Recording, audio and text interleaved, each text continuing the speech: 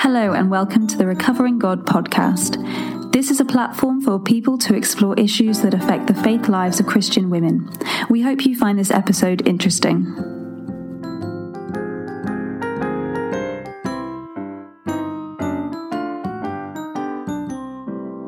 Hi, Alison. Hello, Grace. This is very strange, isn't it? Really, really weird. I'm used to sitting next to you, not seeing you on a screen opposite me. But... Absolutely. You with your funky headphones and your new microphone that you've had to buy specially. Yeah, well, very professional. Can't just piggyback off your equipment anymore, Alison. Excellent. Well, it's very exciting. It's incredible that we can still do this despite, lockdown. Yeah. Oh, I'm so glad this is happening in this day and age with the technology that we have. It's very helpful. How's lockdown treating you, Alison? Well, it's strange, obviously, and there are some not great elements. My sister had a baby last week and in hospital on her own for days after having a C-section, which was just awful. I mean, oh no, imagine being on your own in that situation. I mean, the midwives were great, but just appalling, absolutely appalling. The baby had jaundice, so she couldn't come home. It was awful for her. Awful for everybody. Yeah. I really feel for people. It only occurred to me a few days ago what it must be like for people having babies right now. I think there are lots of different individual experiences, aren't there, that we don't think about because it's not our current experience. And then suddenly you think, oh yeah, imagine this happening, or imagine that you've just moved house the day before lockdown, you've got no furniture in, or all of these different things. And obviously there are far worse things happening to people, and I don't want to diminish any of that, but so many experiences going on, so many different heartbreaks, I suppose, in various different ways, aren't there? Yeah, absolutely. Absolutely. It's a very difficult situation for so many people, not only here, of course, in Britain, but across the world. People are in terrible situations, When you see what's going on in India, it's just terrifying. It must be absolutely terrifying. We're so fortunate to be in houses where we can actually be isolated. Absolutely. Yeah. And my husband and I both do jobs where we can work from home quite easily. And we did before, so we've got a setup for that. But people who can't work from home, what do you do? And it's just so many tragedies and so many difficult situations going on. But yes, very grateful that we can still podcast together. Yes. We hope you're all staying safe and well. Yes. Yeah. So shall we move on to talking about our interview, Alison? Yeah, I think we should. You interviewed Sharon Prentis. How was that? It was lovely. She's a very, very lovely, warm, gentle person. She works for Church of England, Birmingham. She's our first Church of England person that we've interviewed. What about that? Which is, I'm saying that because it's weird, because we're both Church of England, and yet we've gone elsewhere. Trying to be diverse, aren't we? We are. And she's the intercultural mission enabler as part of her job. And then she's also Dean of Black and Minority Ethnic Affairs, which is a very long title, and she explains it in the interview. Sounds very important.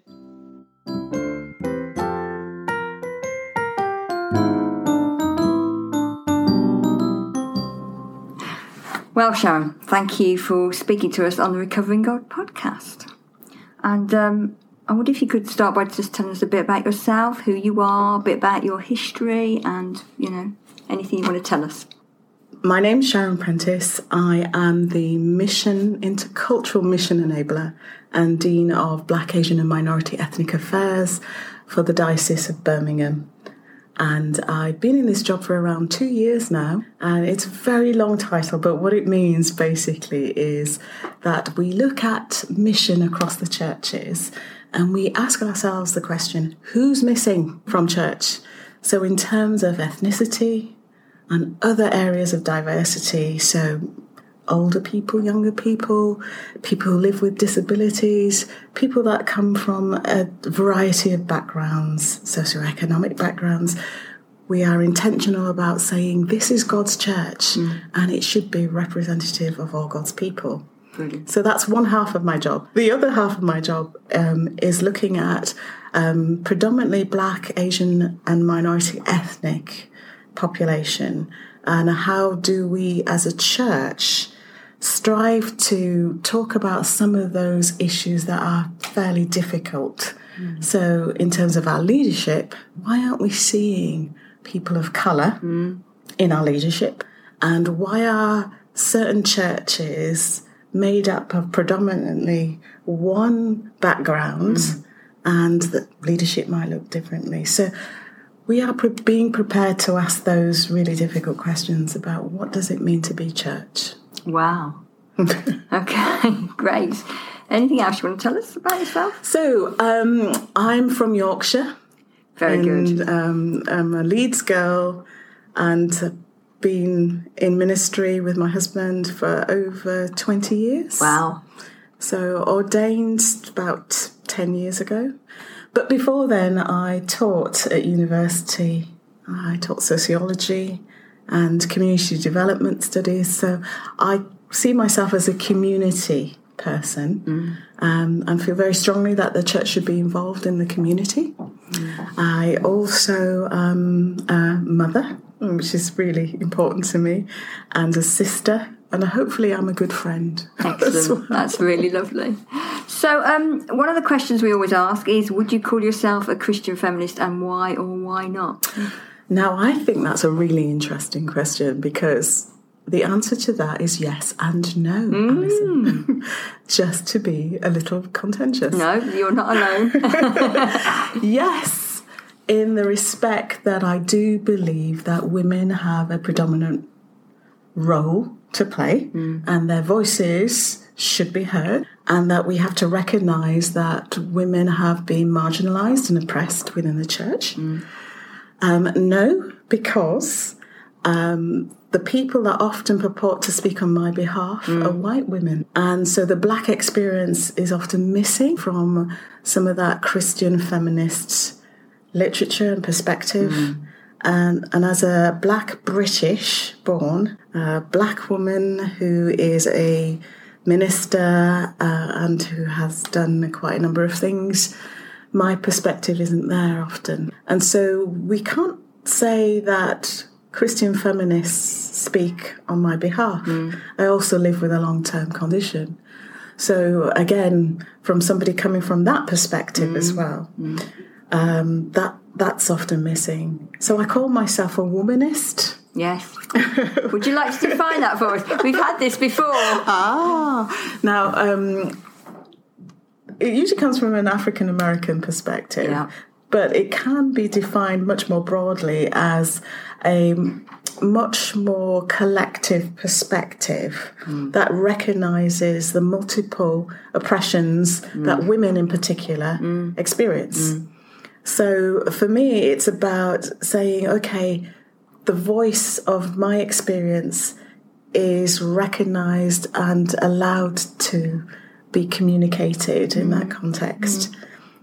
So whereas Christian feminism can predominantly come from a white background, a womanist perspective recognises the global experience of women of colour and women who experience disability and women who might be economically marginalised or experiencing violence, and locates what does the church say about it, but more importantly, what do we learn through the Bible about these various experiences that can speak to us today?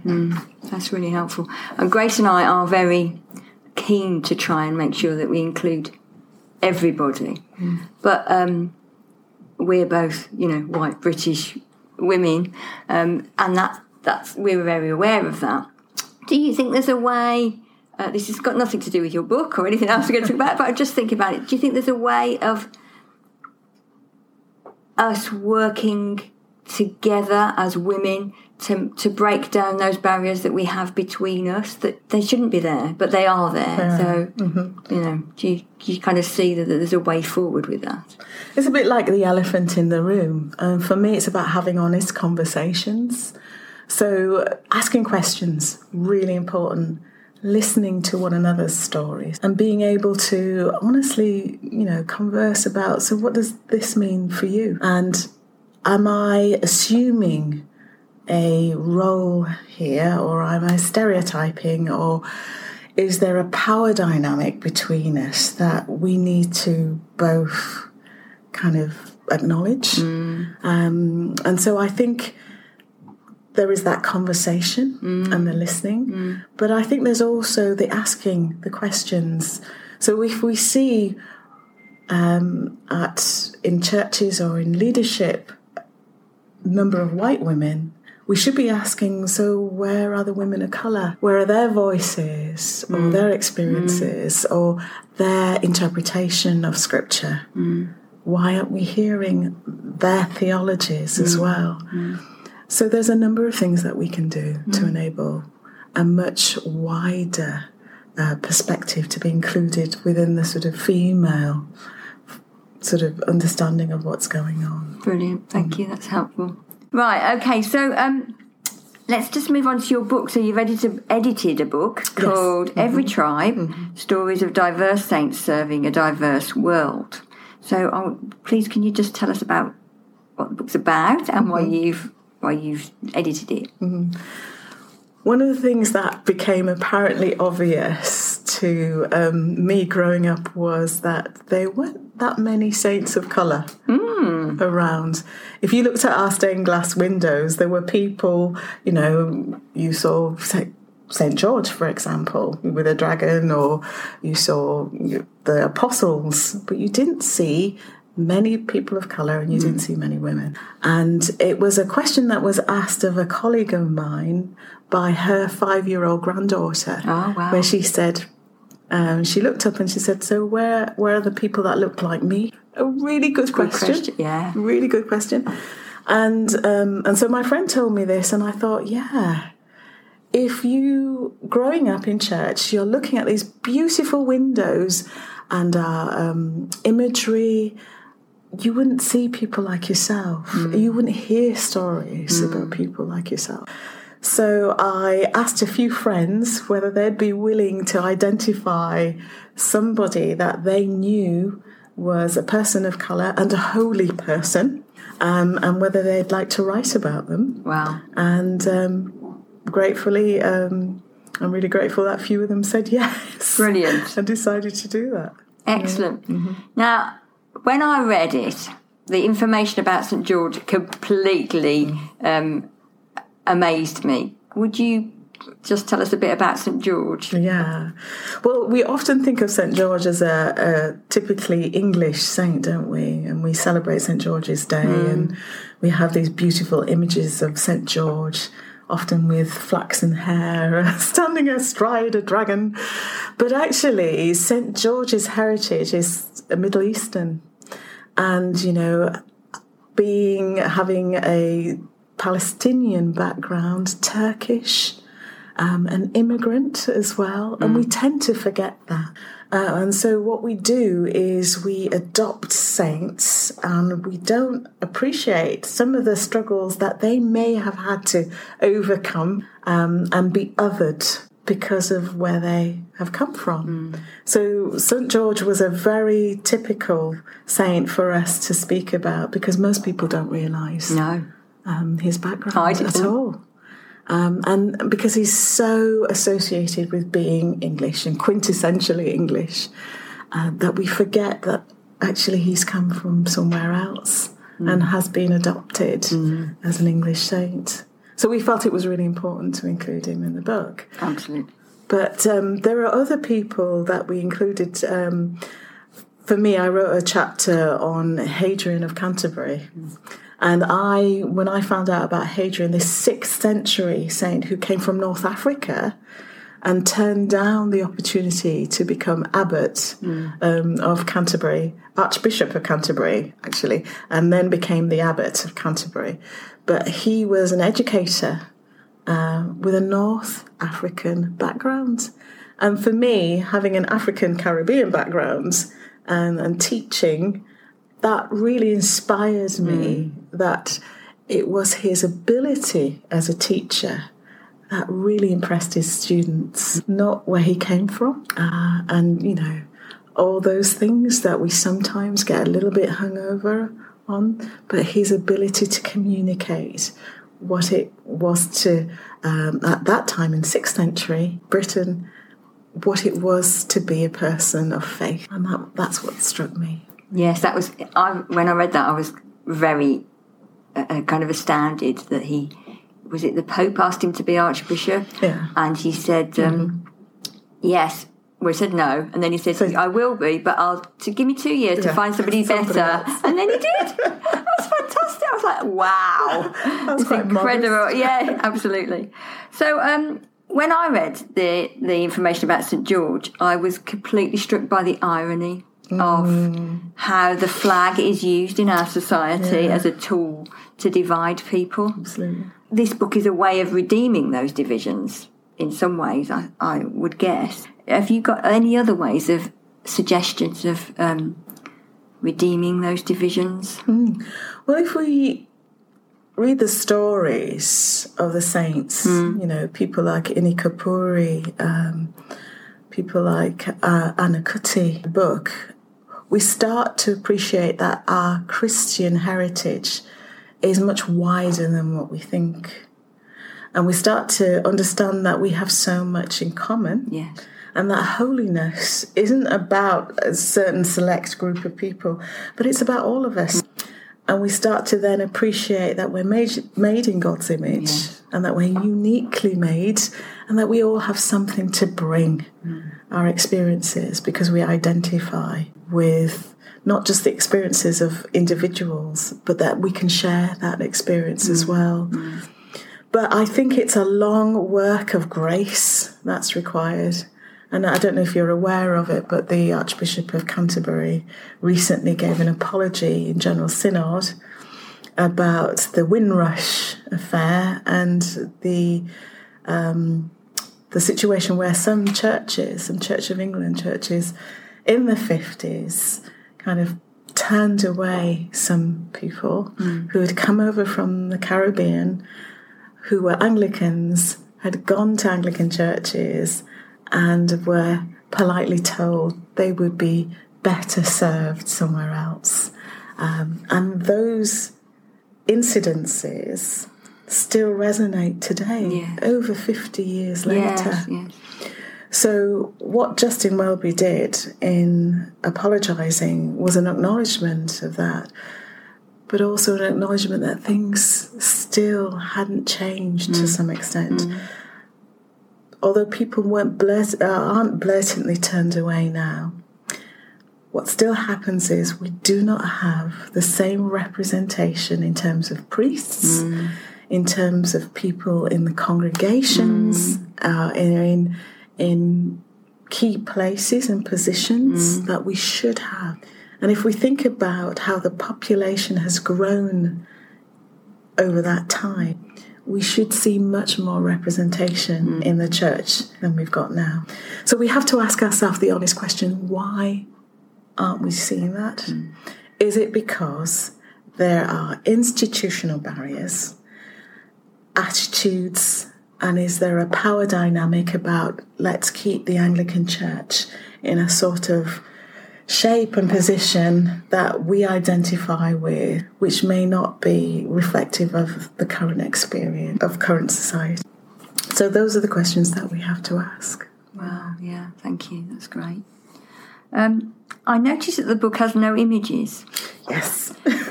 Is it because there are no accurate images of the saints? You know, have they just completely been effectively whitewashed?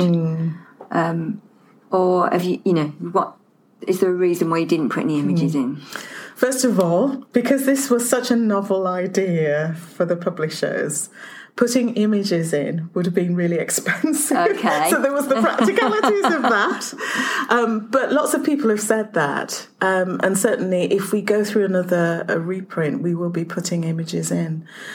But yes, because it was so new, we could not, the whole copyright with the images and things like that. And ideally what we would have liked to have done was to have an artist reproduce some of these images. Because it's important for people to see themselves. Yes. And so what people have said to me is that they've gone off and they've gone onto the internet and they've had a look for themselves. Excellent. Which has been really great. Yeah. One of our aspirations would be that we produce something for the schools, because we've been asked by schools whether we can do something and that the young people would connect with, and children, in terms of finding out more about a much more diverse range of saints. Brilliant. As well. So that's a hope. Yeah. For the future. Yeah. So I definitely support if they republish the book. We need pictures. Yes. Because that will help all of us to go, and recognise for those people like me how foolish and ignorant, some of us are. Do you know one of the things though, Alison, is I wouldn't be too hard, and this is not excusing some of the terrible things that have happened, but I think what we need to do is move beyond guilt. And I've never been, in all my work, I've worked in social sciences and looking at community development over the years. And what I feel paralyses people is guilt. And so I'm one very much of, let's talk about this. Let's get it out on the table. Let's talk about the things that are between us as cultures and races and genders. And let's try and seek kind of a reconciliation in all this. While acknowledging the power differences, while acknowledging the hurts, and while lamenting as well. And for me, that's so important, because you don't know what you don't know, for one. And secondly, there's something about owning your own complicitness in this as well.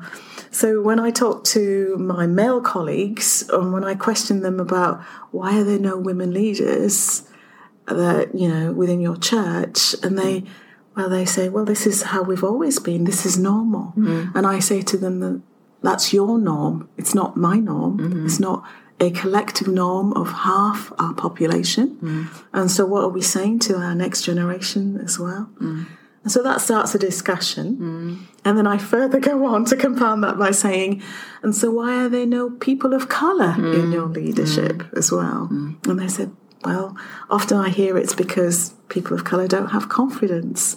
And I usually have to push back on that one. And I'm saying it's not about a lack of confidence.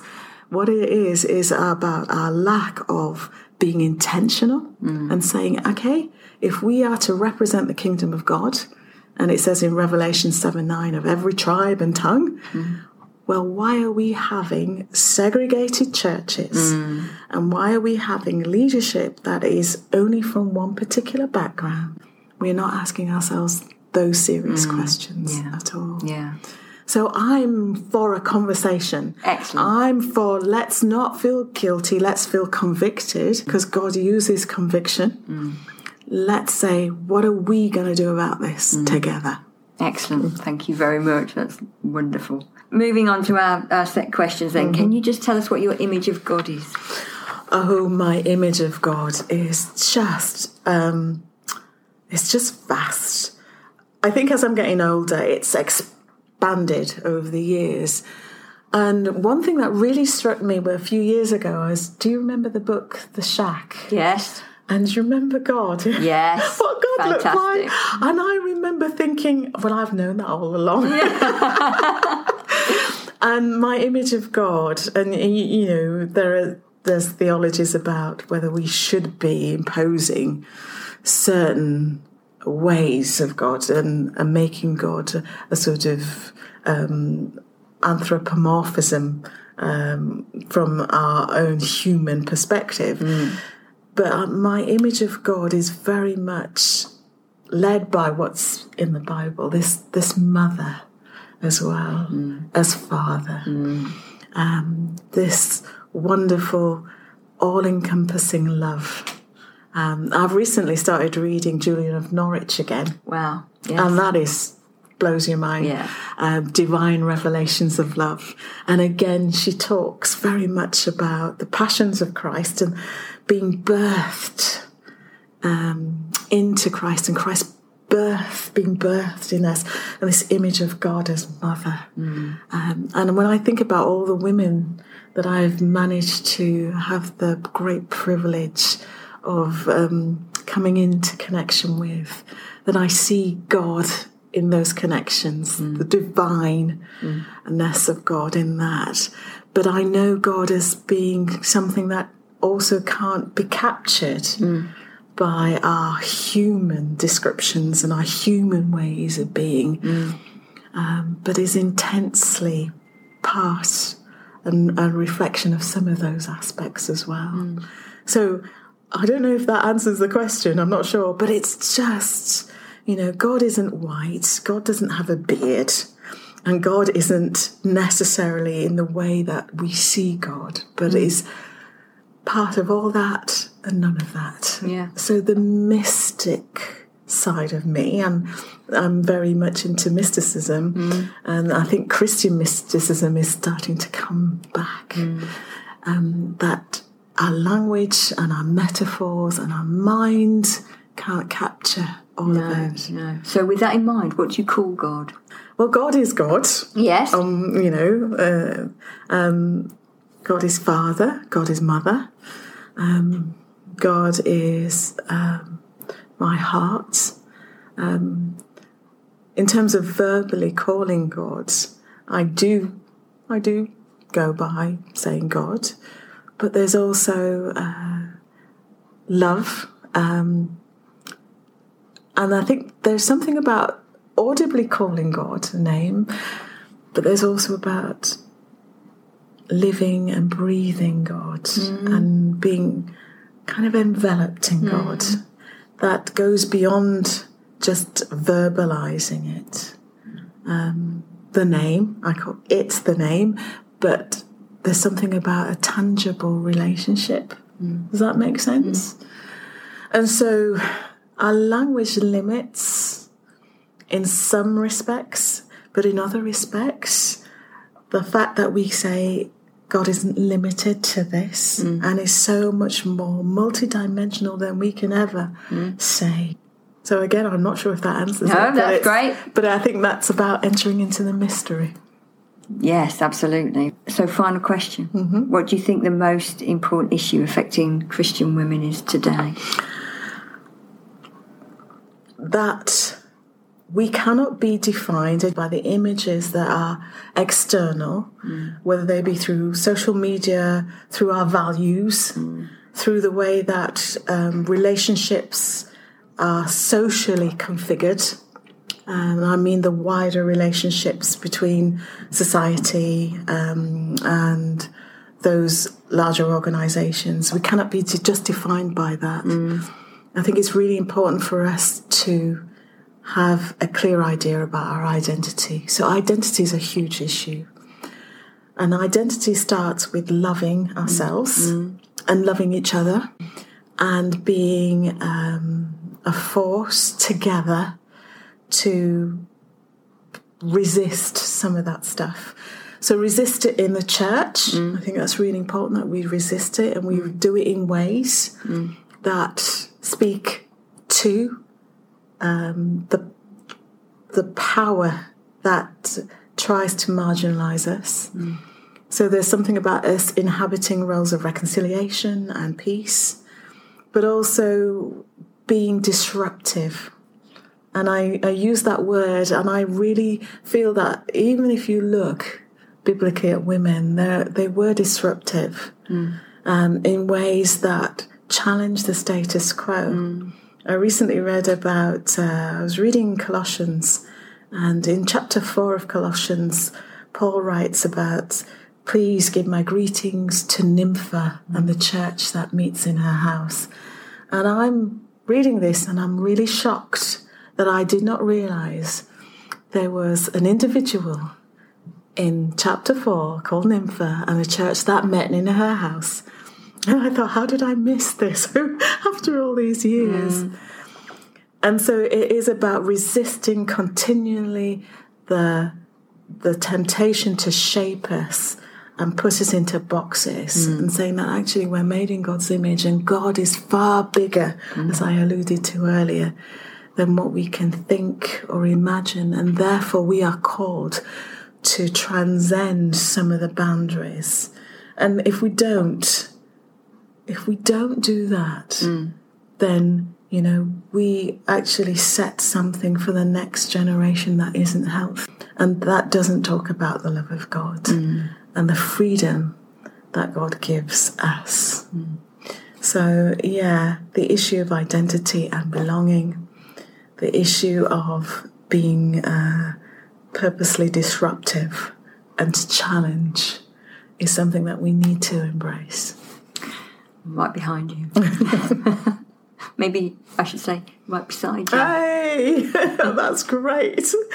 And I have to say that some of our greatest allies are men as well. Men who really get this, who are discerning and open and full of love and joyous, and who recognise the role of women in their lives, and who see us as being part of the interdependent community of God. And so one of the things that I'm very keen on conveying is that when we talk about fellowship, we tend to say, oh yes, that word koinonia and fellowship equates, but it doesn't just mean that. It means participation in and participation with. So we participate together in what it means to be a community of faith. And we participate with one another. And that means we have to be interdependent, we have to be humble, and we have to give up power. And that's very hard for us to do as humans. Quite, it absolutely is. Well, thank you for speaking to us on Recovering God podcast.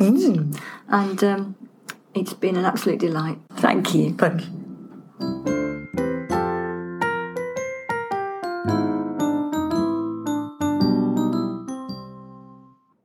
There was so much in that interview, Alison. Firstly, isn't she fantastic? She's lovely, absolutely lovely, really lovely. And you can tell she's a teacher, I think, because she's so clear in how she presents quite complicated and quite difficult topics. You can tell that she's a teacher and used to all of that. I loved when she was talking about her job and what she does, that she talked about the question of she has to look at who is missing from church. And I think that's an amazingly big question to ask, and something we all need to be asking and looking around our own congregations, isn't it? Who's missing here? And it's so hard to notice who's missing, especially if you are the majority in your church. What did you think about that? Yeah, I thought it was great. I've been on some training that she's done, which is how I met her in the first place. And it was like having my eyes opened in a new way. It was incredible. And talking about not just kind of being aware of other people, but actually starting the need to start to actually integrate properly, which we just don't really do. We stay in our own little bubbles, don't we? It was a great challenge. When I went on her training, I was like, wow, this is incredible. We really need to start tackling this stuff.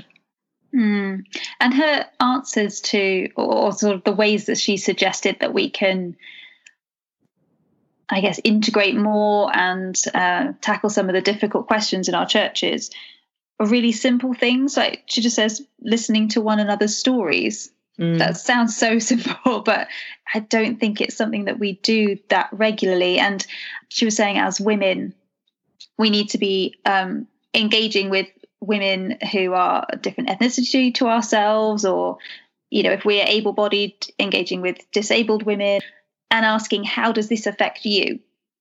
So if you're studying something in the Bible, or if there's a situation going on, not just assuming that everyone has the same perspective as you, and actively asking that question of, how does this affect you? And recognizing that there's difference there, and wanting to hear and actually listening to the answer, I think is probably really important, rather than just getting defensive about whatever they say.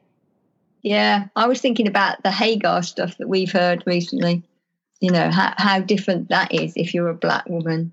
I'm reading a book at the minute, which is all about reading the Bible from a black woman's perspective, and that is incredible, absolutely incredible. It's just opening my eyes to all sorts of things that I'd never seen before. It's got a fancy title. It's called Womanist Midrash, and it's by a woman called Wilda Gaffney. It had been recommended to me by a few friends. It's not as highfalutin as it sounds. Well worth a read. And she mentioned womanism again, didn't she? So that's fantastic to have even more context to that, and another sort of definition of it as well. And I love that when she was describing womanism, it obviously started out and generally is from the perspective of started out African American women, but Black British women, black women, or women of color.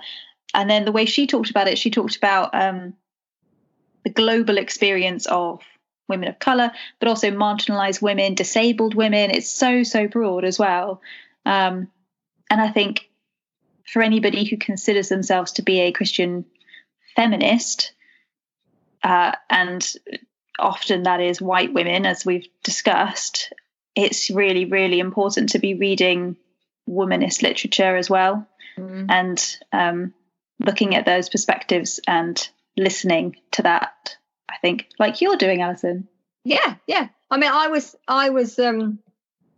really struck by when she said about womanism isn't just about colour, but it's about disability and those who are marginalised. And I thought, so my next thought was, well, hold on a minute then. We all need to be womanists. Because actually, if you're talking about inclusion and equality for all, and feminism doesn't include that, we've got a problem. So either we need to redeem feminism, or we need to just have one title and actually work for the same things. Because I thought, oh my goodness, if you're a Christian feminist and you're not seen as somebody who includes all those people who are marginalised, we have a problem. We're not doing something right. But I wonder whether there is something important about having a title and a space that is separate from white women as well. Because if we just say, oh, well, then we should all be womanists, then, and all white women then move over into that space, we'll just take over that space as well. Good point. Do you know what I mean? Yeah, very good point. That is a really good point. I never know. I find it's the same with the idea of women only spaces, isn't it? And people saying, well, we shouldn't have women only spaces or men only spaces. Everyone should be able to inhabit all spaces. And actually there is something important about having women only spaces. But then are we as open about the idea of men only spaces?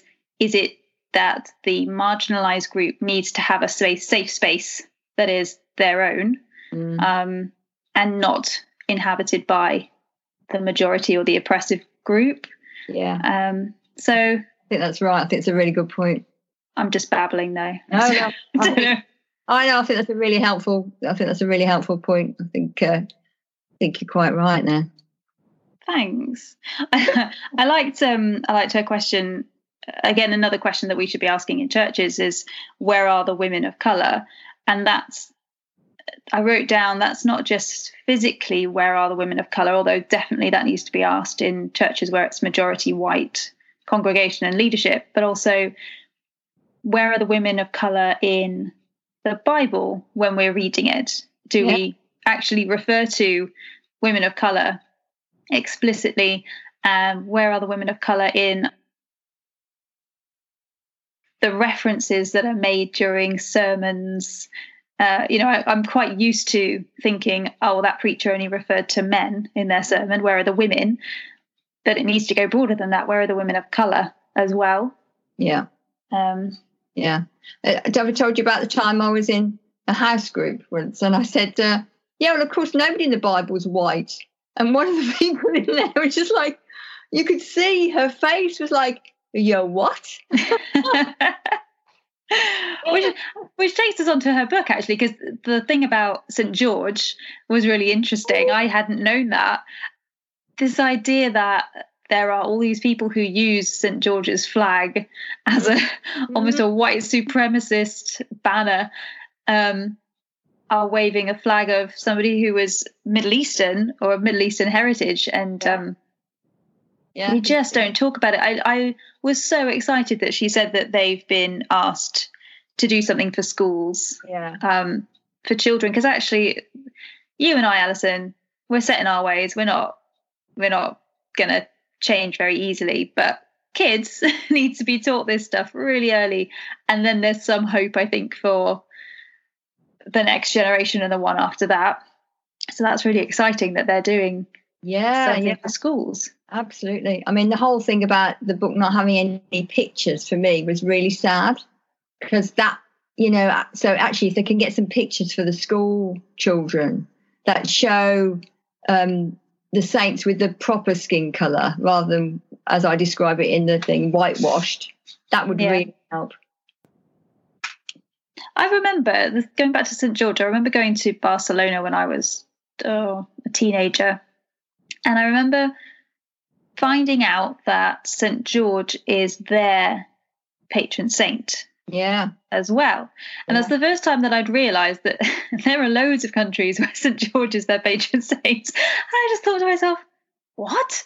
We can't have the same patron saint. That doesn't make sense. And they can't have the same flag as us. Like, that's confusing. They can't use that flag. And I realised how the idea of saints being white, or picturing them as white and then being white in our stained glass windows and all of that kind of thing, really does feed into a sense of white superiority, doesn't it? Even if we don't realise it. And then when we find out that saint either was Middle Eastern or is the saint of different countries for different reasons, that feeling of discomfort actually tells us something about our attitudes, which isn't right. I really love seeing artwork done by people in other countries, and they make the biblical characters look like people from their country. So you get some nativity scenes done by Japanese artists where everybody looks Japanese, and they weren't Japanese any more than they were white British, but so there is no reason why that shouldn't be there. But there's something really beautiful about seeing Jesus as a Japanese baby, or a Nigerian baby, or wherever. And so I about I don't know, years ago now, I was speaking to somebody who grew up in India, and so her skin was black. She had the colour of her skin because it wasn't white. Because growing up in India, they thought the best skin colour was white, and I was appalled when she told me this. Absolutely appalled. I said that's just not right. Anyway, so I Googled and showed her a picture of that. You've seen that picture of Jesus, which is kind of the nearest to what they think he might have looked like. No. Well, there is. If you Google it, there is one. And, of course, his skin is dark brown. And she started crying when I showed it to her. And I started crying because it was just so lovely. I'm like, you're beautiful. Your skin, my skin's white, your skin's black. It doesn't, it doesn't matter. But it was such a shock that she, because of the oppression of the white British people in her country, she thought that, and I guess society thought that black skin wasn't a good thing. I was horrified. I think that was the first time it really hit me how awful we have been as a nation to other people. Yeah. Which is why books like Sharon's are so important, I think, and being able to see the reality of the diversity of Christianity.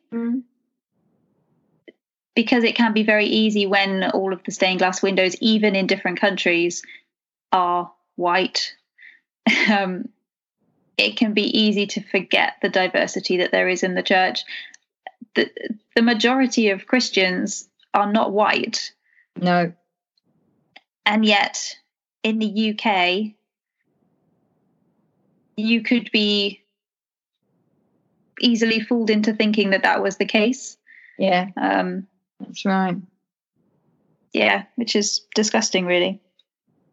I loved what she said about moving beyond guilt, though. I thought that was such a positive and productive attitude, that guilt paralyzes people and you can't get anywhere if somebody's just stuck in guilt. And so what she wants is a discussion between people, for people to be, what was it she said? Conviction rather than guilt. Yeah. I really liked that. What did you think? Yeah, I was really struck by that. The need to have conversation. And to be an advocate as well, I think, for people to speak up where we see injustice in any form. Because in the same way, I think it's exhausting to be a woman often. It must be even more exhausting to be a black woman or a black man who, is treated unfairly. And actually, we need to be people who listen and try and understand. And my goodness me, I get it wrong, and I will continue to get it wrong. But please God, I have the grace to listen and to be corrected and to try and get it right in the future. We'll have got it wrong just in this discussion. I know. I'm thinking that as we're talking, I'm thinking, oh my goodness, we will have said something so patronising and bad, and please God forgive us. Yeah. I was also struck about her stuff about the Archbishop apologising for the Windrush affair. Now, I remember talking to someone, a different person whose parents came here. They were invited to come and work here in the whenever it was 50s. And they got here and went to church like they did at home, and they just were told that they weren't wanted. I mean, how shocking is that? She talked about The Shack. Yeah, I haven't read The Shack. It sounded like you have. Can you tell me about it? Well, all I know about The Shack is, and I think people have had enough time to read it for spoilers, that a guy goes into a shack and meets God in 3 persons. Yeah. And that God, it's God the mother in this case, isn't it? Yes. Is a black woman. Is that right? She is so cool. She is just excellent. So she's a black woman for most of it. At one point, she becomes father. Okay. So she changes because obviously God is neither male nor female, can be anything. Yeah. So at the beginning, though, when the character meets God, as we would call God the Father, God is as a black woman, and she's so cool. She's so hysterical. You definitely must read the book. The book is traumatic and wonderful, absolutely wonderful. You might want to. Oh, I don't know. It's a bit difficult to say. You might not want to read it when you've got small children. Actually, it's maybe wait a few years. But it is a fabulous book. Highly recommended. It opens up your concept of who God is and how God works completely. Well, she said something as well when she was talking about her image of God. And in the last couple of episodes, Alison, you put me on the spot and asked me to define words, which I think is mean. So I'm going to do the same to you now. She talks about anthropomorphizing God and how we're encouraged against anthropomorphizing God. What does anthropomorphizing mean, please? It just so happens that I've looked it up. So I wanted to put you on the spot. No, I would have gone. Well, I'd be trying to work it out from the Latin, or Greek, well, whatever it is. Anyway, it's giving human characteristics or behaviour to a god or an animal or an object. So it's trying to make things that aren't human, basically. Which I guess we do a lot. Yeah. The words we use for God. Yeah. Father and mother and all of those kinds of things. Yeah, because our language is so limited. Is there anything else that we need to talk about? Her idea of saying that we should not be defined through external images, when she was talking about the biggest issue affecting Christian women, and that having a clear idea about our identity is so important. I thought that was really interesting and challenging, isn't it? I don't know if I think it's true of men as well, but we all have so many external images around us telling us what we should be like and look like and act like, and getting any sense of your identity separate from those things is very, very difficult. I don't know if you agree with that.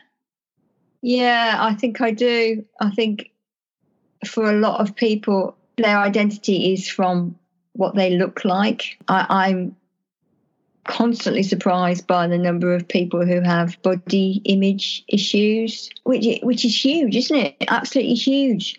I think it's really sad that we don't know how to love ourselves as we are. Yeah. I love that she said that we need to resist all of that in the church as well. And she said that we need to inhabit roles of reconciliation and peace, but that we also need to be, and her word was disruptive. Yeah. And I liked that encouragement to be disruptive, which is not something that we're often encouraged to do. I can't imagine you being disruptive, Grace.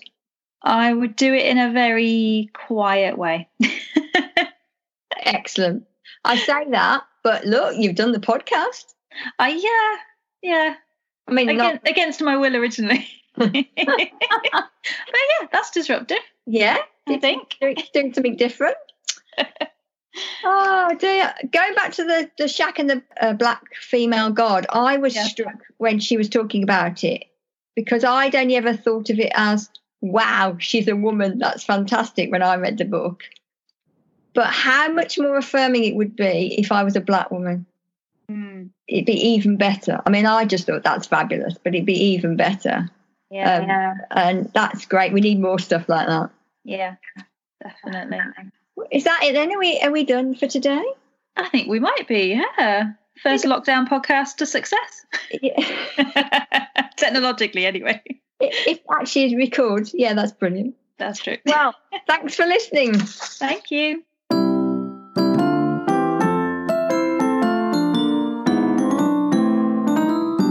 Thank you for listening to this episode of Recovering God podcast. Please remember to rate, subscribe, and tell others who you think will be interested. You can follow us on Twitter at Recovering God, on Instagram, recovering_God, or contact us by email at recoveringgodpodcast@gmail.com.